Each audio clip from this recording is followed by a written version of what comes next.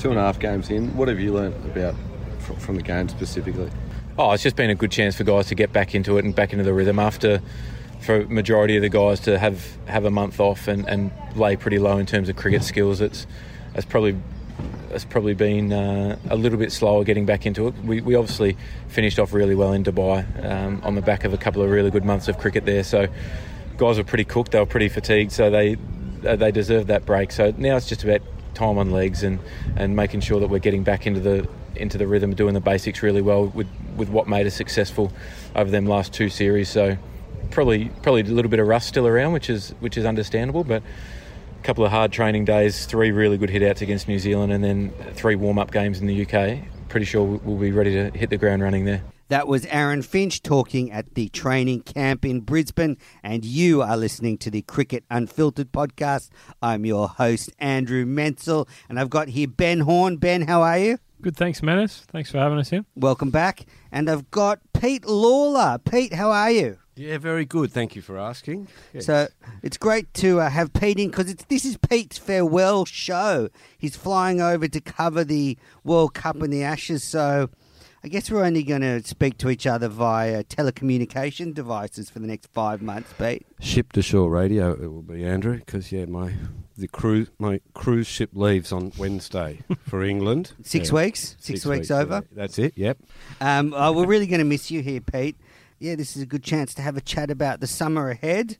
I am still buzzing because I got up at 5:30 this morning to watch the IPL final. It was over by then? I recorded it and then watched the replay this morning. I watched it live. You watched it live? Yeah. What great a game. last over. What a game. Shane Watson's so close. He's a final specialist, isn't he? What did he make in the end? 80... Off 59 or something. Yeah. Yeah. And it went down to the last ball. Yeah, Thriller. he got run out, didn't he? Was it in the last... Yeah. And that last over by the Wang merchant... Malinga, yeah, that's the slinger. Him. Yeah, my brain's dead because I watched it live. Yeah, but fantastic finish. Yeah, great game. Well, wouldn't the BBL like stars like Shane Watson playing for it? But anyway, we might talk about that later. Yeah, we're going to get into all of that later on. We've got the cricket headlines coming up. This is actually show number 88 of Cricket Unfiltered, and I feel slightly guilty because the last show, the special guest was Marnus Labuschagne, and I wouldn't want to normally get an Australian Test batsman on show 87, so I hope he doesn't have any bad luck in his career coming up. But we've dodged a bullet. Benny, the world is going mad. You're staying here to cover the AFL this winter, and Sam Landsberger from the Herald Sun in Melbourne is going over to cover the cricket. So the world sort of reversed. But Pete Lalor, you just have to be very attuned to the AFL talk before every press conference, because I guarantee there's going to be a lot of footy talk while the cricket's going on. How many Victorians are over there? In the lot. team. Maxi's in the team, isn't he? St Yeah, and the West Australians are into it, the South Australians. Look, Pat Cummins is a Swans fan. I just feel Mitchell sorry Starr. for all the rugby league true believers that are in the team, because I've probably been the one sort of bastion of to talk rugby league with. And now it's just, I mean, Pete's going to love the footy talk. You can see the balance of power in the team and how many Victorians are in there and how much sway they have by how they warm up. But pretty generally these days, it's only Aussie rules, isn't it? It's the Sherrans that get broken out. Yeah, most of the time. Yeah, but there was even under Justin Langer, who's obviously he's on the West Coast board. But I think the team might have lost their Sherran, and that they were actually kicking a rugby league or a rugby ball in Perth last year. So I thought that was possibly a good sign, but I don't think so. AFL's taking over our cricket team. Aussie rules. I'm telling you, Sam Landsberger has this tactic. He's going to try and butter up the Aussie cricketers with AFL talk and then throw the hard questions at him. It's a good tactic. Whatever works. I use my good looks. But if Sam has to rely on his football knowledge, that's fine. All right, so I'm quite attractive to young male cricketers. You are? Yeah, it's probably hard to tell on a podcast. But yeah, well, I saw you on the ABC Offsiders show yesterday, Pete, looking very dapper. Oh, that's funny. My daughter just rang and said I look sick. Nice of Lucy to say that. In that young people's way, sick means cool, I think. Well, in today's show, we've got all the news coming out of the World Cup cricket camp. We're going to go through Pete's tour of England, also Australia's World Cup tour. And then Which one is it? It's a bit of both. Oh, right. I think they organised the World Cup first, but... And then we've got the cricket headlines, and finally just go through some listener reviews and also the competition for this podcast in the Australian Podcast Awards, which are this Saturday night. So, heading down for that, Menace? Well, it's in Sydney, so I'm heading to the Seymour Centre in Sydney, which is ironically where I made my professional theatrical debut many years ago. Hey, what? Yeah, I was a prince in a Shakespeare play when I was a young man. Prince Hamlet? No, it was The Winter's Tale, and I was Prince Mamilius. Anyway, now I'm into podcasting. Well, let's start up in Brisbane with the World Cup camp. The Australian team is are they still in Gallipoli, or they're probably left Gallipoli heading to England now? They were spending 4 days there, so yeah, they are still there. Yeah, they're actually still there. Yep. And Pete Lalor wrote in The Australian that the Aussies are off on a 132-day crusade with 2 holy grails. Good line, that, isn't it? Very good line. Did you write it? Yeah. No. The editor thought so. So let's just go through some hot takes from the warm-up camp. Pete, you were there. What did you think of Smith and Warner's reintroduction? Oh, well, I was very relieved to see Steve Smith make those 80s and 90s in his last 2 innings. He's back. He's not completely back, but there'd been a concern. I reckon the jury was out on Steve and where he was at in cricket. I mean, partially because of his elbow, but also because of his head. As we all know, Steve Smith fell further than anybody in that whole thing that went on. And he's taken longer to find his feet. David Warner went straight back to grade cricket and made hundreds. Stephen didn't, because I don't reckon his head was in the right place. But now it all seems to be coming together at the right time for Steve Smith. So that's my big takeaway. The reception for Smith was very warm and similar for Warner, and I think that's good, but they're not going to get much like that in England in the next 4 months, are they? No, the English are waiting, as I said the other day, with baseball bats and they've hammered nails into them too. Rusty nails. They put that image of David Warner as a cheat out, the Barmy Army did. The sandpaper images on those Ryan Pearce sort of, boy band photos of cricketers that he does. Yeah, there was that. And I mean, did we speak about this in the last podcast, about the Wisden Almanac editorial? No, but I heard you speaking about it. Yeah, somewhere. Absolutely tore Australian cricket a new one. I mean, Lawrence Booth has had a bit of a grudge against Australian cricket for a while, and he laid out his case there, and it's pretty hard to argue against it in some ways, but gee, it was a rough editorial for the Wisden Almanac. Read like it was written by a guy from the Daily Mail, actually. Sorry, that was an in-joke. Lawrence is the cricket writer for the Daily Mail when he's not putting on his tweed jacket and editing the Wisden Almanac.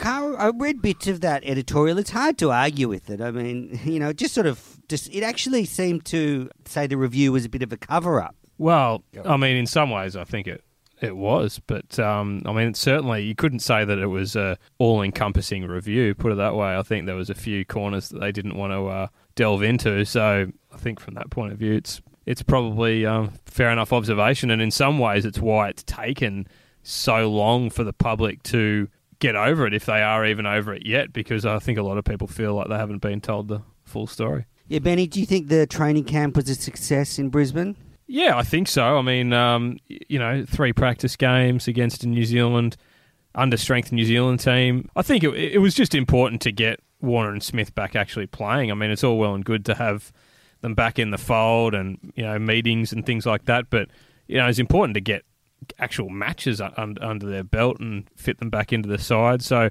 that was important, but, I mean, it was really just a training run, I guess. Yeah, the Jai Richardson injury is major blow, I think. Particularly, I'm surprised personally that they didn't call Hazelwood in after that. I think just looking at the bowling lineup now, to me, it looks slightly on the thin side. I think, Hazelwood, if he was fit, which it seemed like he was because he was bowling in the nets up there, I would have brought him in. Yeah, the second line of the bowling attack doesn't look great, does it? It falls away a fair bit. That's an issue, isn't it? And back on the Smith-Warner thing, it was interesting to note... was it Maxey that said it, that they've barely spoken in team meetings yet? They're still feeling their way, so it was important to get them back in, wasn't it? Was Warner booed at all, Pete, that you heard?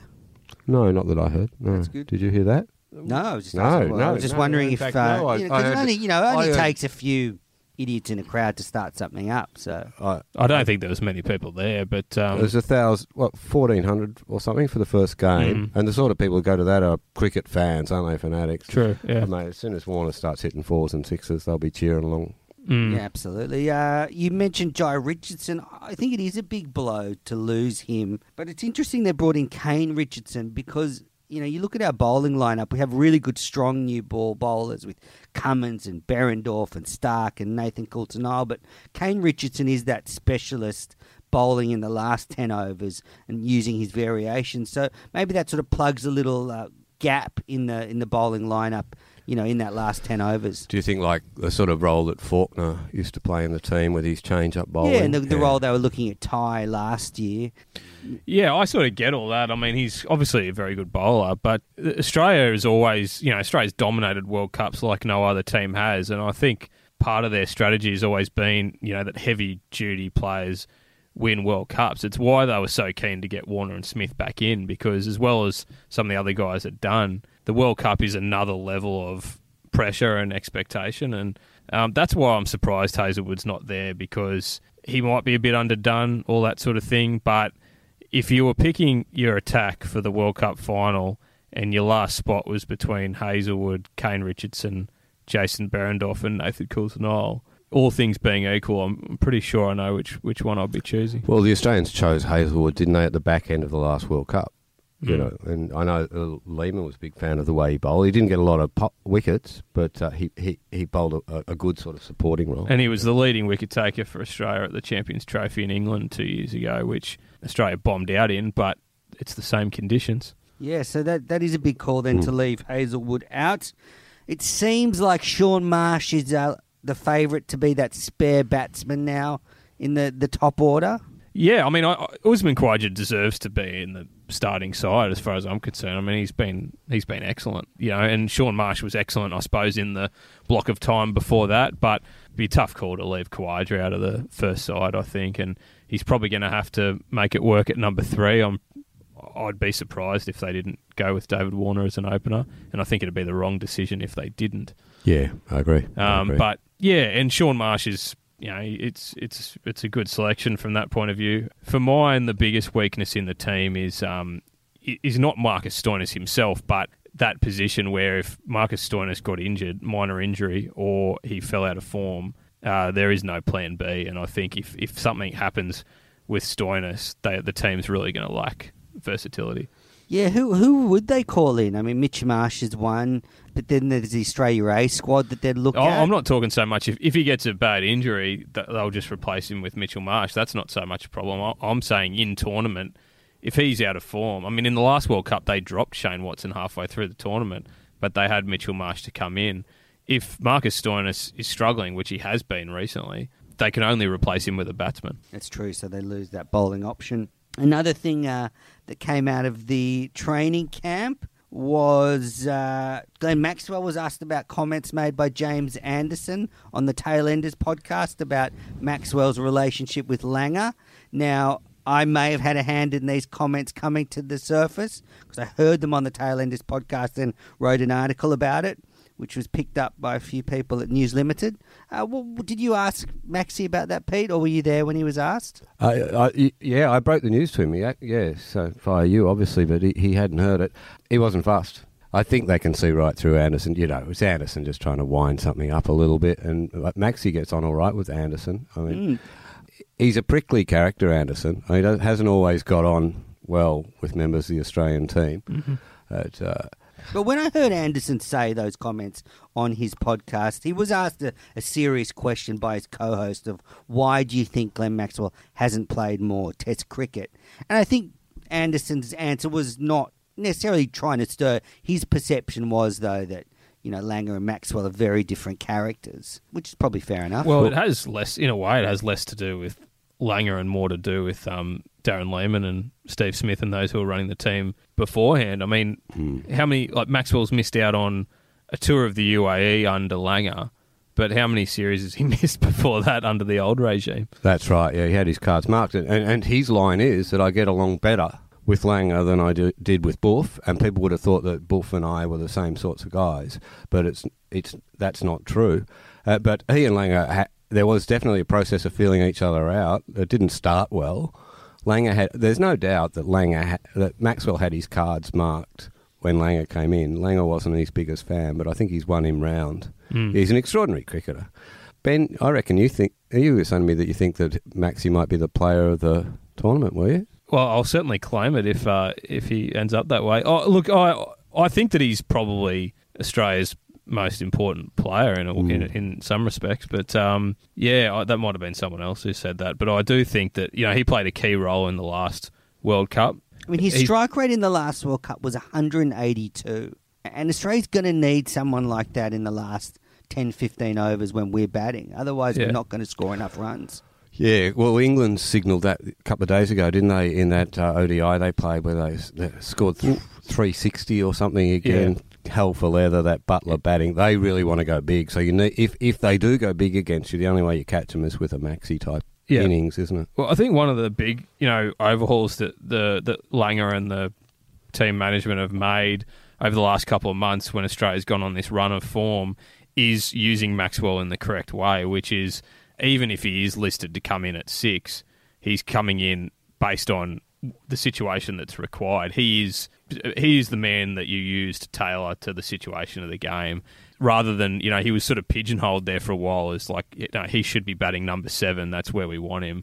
Whereas in India and the UAE, he was sort of popping up when it was most needed, and it shows the value that he has. It seems to be in the last 20 overs that he seems to come out. Last 15 to 20 overs. Yeah, or if Warner and Finch had got off to a flying start and had batted 20 overs or something like that, then Maxwell might come in next just to continue the role.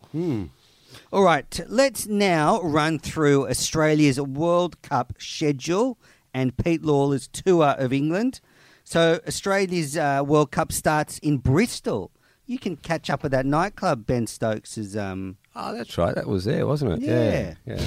So Australia... It's also the scene of when Mickey Arthur got... Sacked. Did he? Yeah. Were you on that tour, Benny? Yep, I was there. Broke the news, didn't you? Second or third. Near enough. So Australia plays Afghanistan in their opening game.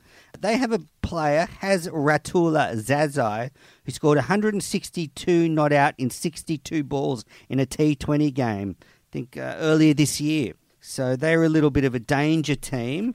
I think Afghanistan, if the conditions suit, they could make us nervous with our inability to play good spin bowling. Yeah, and I guess that's where it gets interesting with the top order, isn't it? If Warner here's a scenario, if Warner and Finch bat for 15 overs, get off to a good start, but not necessarily game over start, then you've got Usman Khawaja coming in against spin, trying to start, and then a guy like Stoinis who gets a lot of dot balls underneath him. Yeah, I mean, I think they are a bit of a danger team from that point of view. Absolutely. But Afghanistan are a bit of a banana skin game, and I guess if Australia loses against Afghanistan, then it sort of the pressure will mount, and then Australia heads to Robin Hood territory to play the West Indies on Thursday, the 6th of June in Nottingham at Trent Bridge, and the West Indies are back. One thing I thought about on the weekend is we've been sort of as cricket fans waiting for the West Indies to come back. Well, they're back. They beat England at home in a test series. They're in the World Cup and they have a strong team. So, yeah, I think they're a danger team. Didn't they suffer an embarrassing loss the other day to someone? I don't think so. Well, losing to Bangladesh is not embarrassing. Was it Bangladesh, was it? Yeah. Yeah, hopefully the Windies go well. But Sunil Ambriss, who's averaging over 100 in ODI cricket, can't even make the Windies squad. Nottingham's a great place, isn't it, Pete? Good place to go watch cricket. Best ground in England. Yeah, I do. I enjoy it. I saw my first test in England there in 1993, Australia v England in the Ashes, and had dinner with Craig McDermott just before he flew home with an injury. He was very down about leaving the Ashes. Injured himself at dinner with you? No, I think that was his punishment, having to have dinner with us. Ben was still at school then, 99, were you? Primary school, still, probably. 93. First year of high school. Yeah, I was in high school as well. Right. So then Australia will hopefully be 2 up, beating Afghanistan, beat the West Indies, and then it really heats up. Australia plays India Sunday, 9th of June at the Oval. Now, I was at the last World Cup game played between Australia and India at the Oval in 1999. And I remember Sachin was out in the first over. I literally hadn't sat down. Like I was walking to my seat, looked up, and McGrath got him. Everything went silent. Yeah, they're a good team. And I tell you what, Aaron Finch will be thinking about those opening bowlers. They're inside his head. Bumrah, yeah, he's got him, hasn't he? I think India's arguably the favourites for the tournament. I think they should be anyway. But them and England, wouldn't you think? You're putting them ahead of England? Well, yeah, I mean, England, they seem to have righted the ship. Like, there was a couple of little dramas going on there with Alex Hales and Archer. Are they going to pick Archer? Yeah, they'll get him in there, won't they? Mm. Yeah, I like India more than England because I reckon England are a one-gear side. They've only got one pace, and that's just flat out. I don't feel like they have a plan B. I may have underestimated them, but that's what they look like to me. And, Rishabh Pant is going to be missed. Did you see the footage? I don't know whether it was overnight or the night before of a bit of work being done to the ball from one of the England bowlers. Yeah, I did wonder see if that. that'll make the Wisden Almanac next year. There was a fair bit of stuff off the side of that. I'm not saying it was his doing, but did you see the close-up of the ball as it was whizzing down the wicket? It looked like it had been chewed by a dog or something. It was one of the roughest balls I've seen for a long Shahid time, Afridi wasn't it? eating tactics. I think India's weakness will be if they have to bat first in a lot of 10:30 a.m. starts and they encounter the swinging ball. That's where India's probably vulnerable. If the wickets are dry, then they should be really good. Yeah. Indians aren't good in the morning, are they? They're not morning people. Then from the Oval, Australia heads to where my ancestors are from, Taunton, to play against Pakistan. That's Wednesday, 12th of June. Australia should win this one. I think you look at the Pakistan squad, and they are hard to pick, but I do think they're not quite strong enough. Well, based on the recent series, you'd say so, but they do have a few players coming back from that, don't they, who didn't play against Australia recently. They are unpredictable, and they won the Champions Trophy that was there, which was unbelievable result, and just shows what they are capable of. Unbelievable, because I had drinks with Mickey Arthur at the start of the tournament, and he thought they were no hope. I think he wasn't expecting much from them at all. Yeah. Look, they've got Shadab Khan, Shaheen Afridi, Imam Al-Haq. Sarfraz Ahmed is the captain. He's a character. I like watching him play cricket. An ex-Pakistani player made some news over the last week, Shahid Afridi. So I don't know if you heard the news. His real age came out, so he's a lot older than we originally thought. Did you hear that? How old is he? I think he was like 5 or 6 years older than we were told when he made his debut for Pakistan. Yeah, I saw that. I didn't really deep dive on it. Did that mean that he was 24 when he was playing in the 19 World Cup, 16. under 19s World Cup and stuff? Yeah. Actually, Mickey didn't say that. I just want to clear something up. Mickey didn't say there were no hope, but he wasn't very confident about their success chances. Yeah. Lawler set the record straight. Yeah. Yeah, so... Sorry, Mick. Remember when Shahid Afridi made that 100 off 30-odd balls when he was 16? Well, he was closer to 20, or over 20, and he's also written a book, and in the book he said that he will not allow his daughters to play sport in public. Yeah, that's kind of depressing, but yeah. It is depressing. It's not surprising if you've travelled around Pakistan. It's not a very good spot to be a woman. Shahid Afridi keeps giving. If you like the indoors, it is, but... It's just very strange when you a professional cricketer and you wouldn't let your daughters play cricket in public. All right, from there, Australia and Pete Lawler. Are you going to be on the bus with the Aussies, or will they keep you separate? Will they have like a... They won't need to keep In what universe? I've never been on a team bus in my life. Will they have a press junket bus, or will it just be find your way around the UK? I do my own stunts, mate. I'm an independent reporter. You won't be with Sam hang Landsberger around in the back of a combi. No, we don't get that close to the team. Okay. No. Well, Sam's not in the team, but anyway. Saturday, 15th of June at the Oval, Australia plays Sri Lanka. I would say an outsider, definitely in this tournament. Lasith Malinga's still there. Angelo Matthews is back. He was injured when Sri Lanka toured here over the summer. Yeah, they're the real team that no one's tipping Sri Lanka. I haven't heard one person say they have a chance. Yeah, I don't think they do. Then they've obviously pulled off that great result in Test cricket against South Africa, but they're not a limited overs team at the moment. I think they'll be making up the numbers. No, they're a limited team, I think you'll find. All right, who do they got after that? From the Oval, Australia heads back to Trent Bridge. You can't get enough time in Trent Bridge if you're in England. No. You can head to Sherwood Forest and have a good time there. I don't know. There's that sort of million-year-old pub or whatever. The Crusaders pub. Yeah. Carved in under a rock, under a castle. What's that called? Ye olde trip to Jerusalem. So Australia play Bangladesh in Trentbridge, and really good batting lineup from Bangladesh, but I'm worried about their bowling. This is Bangladesh? Yeah. You wouldn't think it would be the conditions for them to really show their best wares. So, yeah, look, Manners, you'd know much more about their side than I do. But and particularly by that stage of the tournament, I think Australia, you would hope, would be in some kind of rhythm by then. Those two games at the start of the tournament against Afghanistan and the West Indies, I think, is probably more where the trouble's going to come for Australia against those the lesser sides. Yeah, I agree. Yeah. And then from Trentbridge, Pete just jumps on the highway and heads down to London, and Australia plays England on Tuesday, 25th of June at Lord's.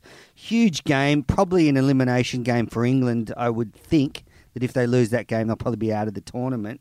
Well, they play England in a warm-up match, don't they, ahead of the tournament? Yeah. Yeah, they play England and Sri Lanka at Southampton. That'll be, I reckon, the first game against England is probably going to be more interesting than the first games of the tournament. Have you been to Southampton? No. The press box is literally in a hotel. Like the Hilton Hotel is here, and you basically just get a room key and go into one of the rooms, and it's a press box. Fantastic. It's cover it in your dressing gown, can you? Well, I think Warnie might have done that in your a couple robe. of occasions. Yeah. It's sort of bizarre, but I reckon that warm-up game against England will be fascinating if England field a full side, because I reckon you get a measure of where Australia's at. I mean, 12 months ago, could not get near them in 5 straight games. You know, they just got there. Yeah, I mean, it is a warm-up game, but at that point, you would think it's a warm-up game where the teams will be hell for leather. Thrown. Yeah, and they'll try and land a punch, I reckon. Yeah, they'll want to get a psychological advantage over the other team. Alex Hales chucked out of the English squad after long-time listener to this podcast, Ali Martin, and he was a guest a few weeks ago, broke a story that Hales was out for a drug infringement, which I think is very strange that they're saying in England they would have picked him had the story not broken. So isn't that unfair? Well, it seems to be a kind of absurd way of approaching a punishment, I would have thought, but it's a strange one. I think that it's probably the right decision based on his prior form. I mean, I think he got under-punished for the... What, is that on-field form or off-field form? Off-field form, yeah. Okay. Yeah, the incident with in Bristol, which you alluded to earlier, to me, he got out pretty lightly with that one. Yeah, I mean, at what point are you going to pull your head in and... I don't know, be part of the team. I mean, I realise that... we don't know what drugs he took or the level of it. Yeah, and I realise that it's something that's more... Could have just been something little. Discipline, are you saying? Well, I don't know, inhaled something. Yeah, but how stupid have you got to be if you're an elite cricketer to take drugs? Because you get drug tested.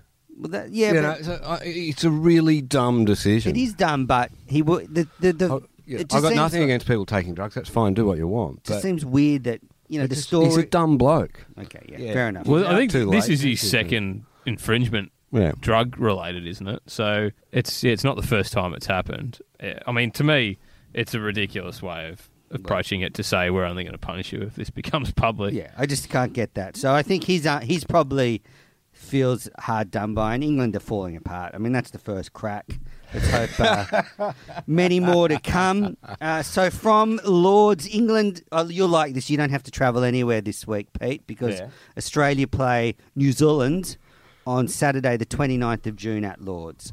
New Zealand always lift against Australia in World Cups, and this will be no different. I don't reckon they're as good a team as they were in the 2015 World Cup. Is Grant Elliott been taken out of the freezer to come back for this World Cup?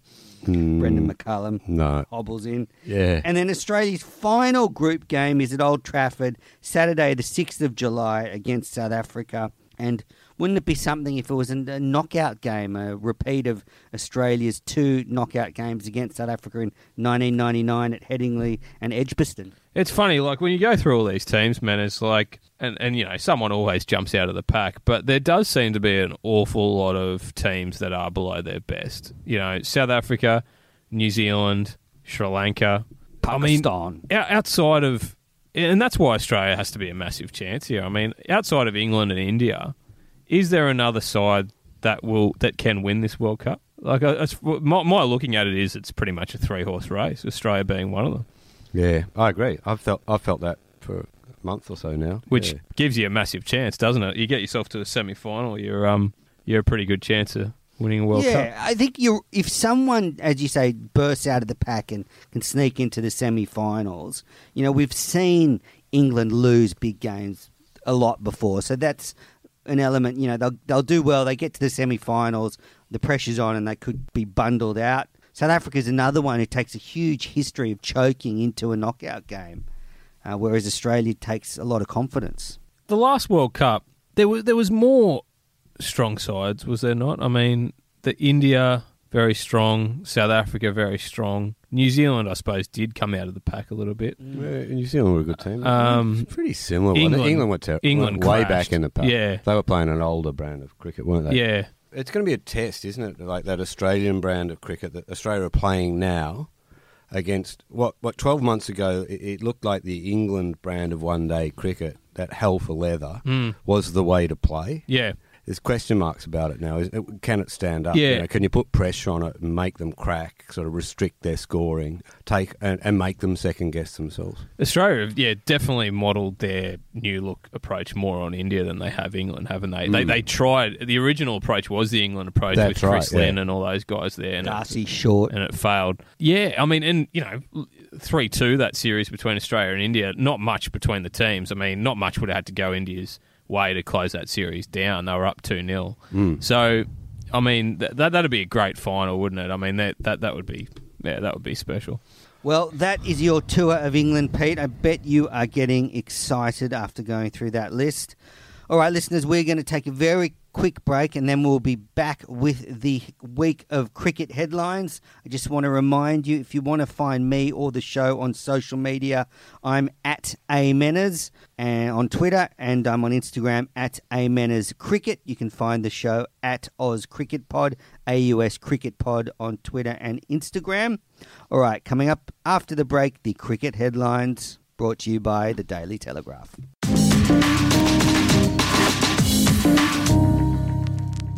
How did Hazelwood look? A bit of interest in him. Yeah, how did he go? Yeah, he was very impressive off his full run for the first time back. So, yeah, I think he's building up all the time and he's setting himself for that A stuff with the lead up to the Ashes and things like that. So, for a guy bowling off the full run for the first time, his rhythm and his pace and shape was nice. Is he still on standby for the World Cup if something happens elsewhere, or is he just getting right for the Ashes?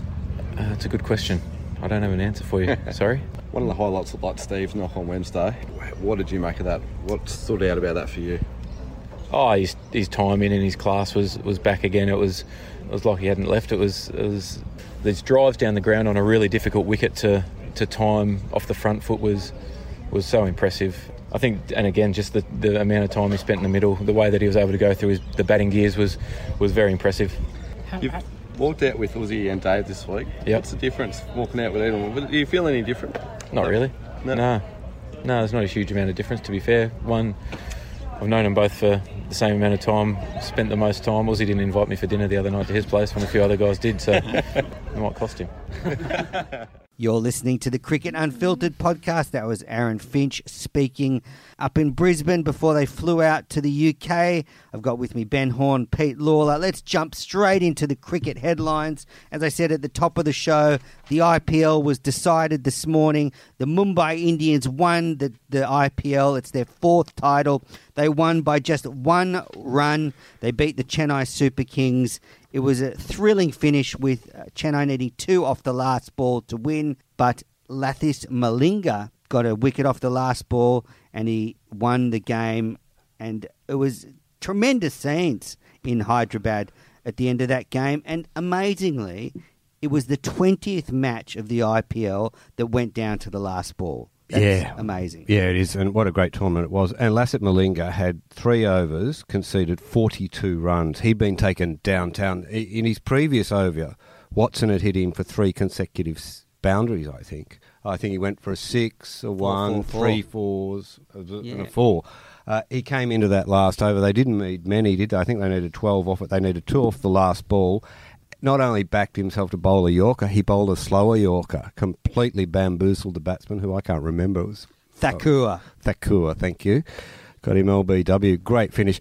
It's a red-hot tournament, the IPL. And I mean, I guess it's luck to a degree, isn't it, that games go down to the wire. You can't manufacture that, but it happened repeatedly in this tournament, and you can't help but compare it to the BBL, where it just did not happen for the entire summer. And the news over the weekend from Crash and Daniel Bredick that AB won't be coming. So AB de Villiers has snubbed the BBL. He was available for 8 games. They were offering him $350,000, and I think it was Daniel that wrote that he sort of got uncomfortable because he thought they were hanging the whole tournament on his shoulders, and guess what? They were. He was going to be the hood ornament of the pointy end of the BBL, and for some reason he's not doing that, and that's a massive knee in the is he not solar plexus to the BBL. Money? Is that not his? Is he just maybe using this as a negotiation tactic? Well, you'd feel really uncomfortable about him getting more than $350,000 for 8 games if you were everybody else in that tournament, wouldn't you? Yeah. Oh, look, I mean, I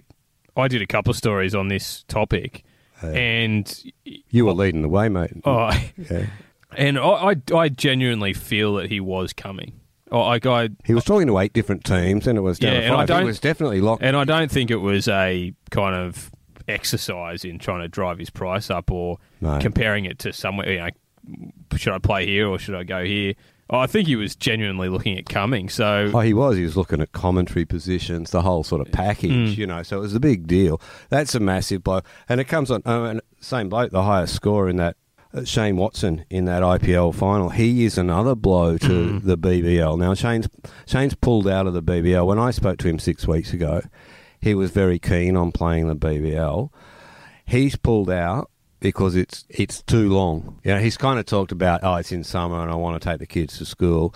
It's too long, and they weren't giving him enough money to play. So, and Watto is, I reckon he's still got the star factor, hasn't he? He still plays some amazing tournaments. Well, I mean, the PSL, as you said, this is the final of the IPL. Yeah. And he almost got his team home. I mean, he's phenomenal. Like, I mean, he hasn't really...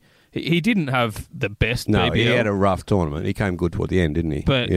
But he had a great PSL. Yeah. And he is just an amazing... He's a big game white ball cricketer, yeah. I mean...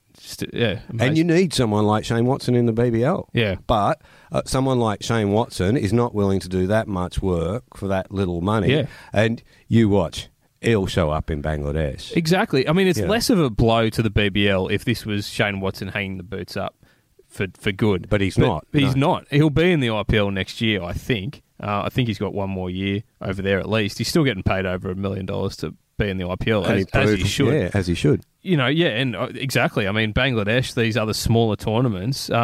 Rob Forsyth wrote a story the other week saying that he's going to go play in this Euro League in Scotland and I want the to cover Netherlands. that. It looks amazing, the Euro T20 Championships. I used to live in Amsterdam, so I could go back there and cover cricket. Yeah. Might be a bit foggy, but...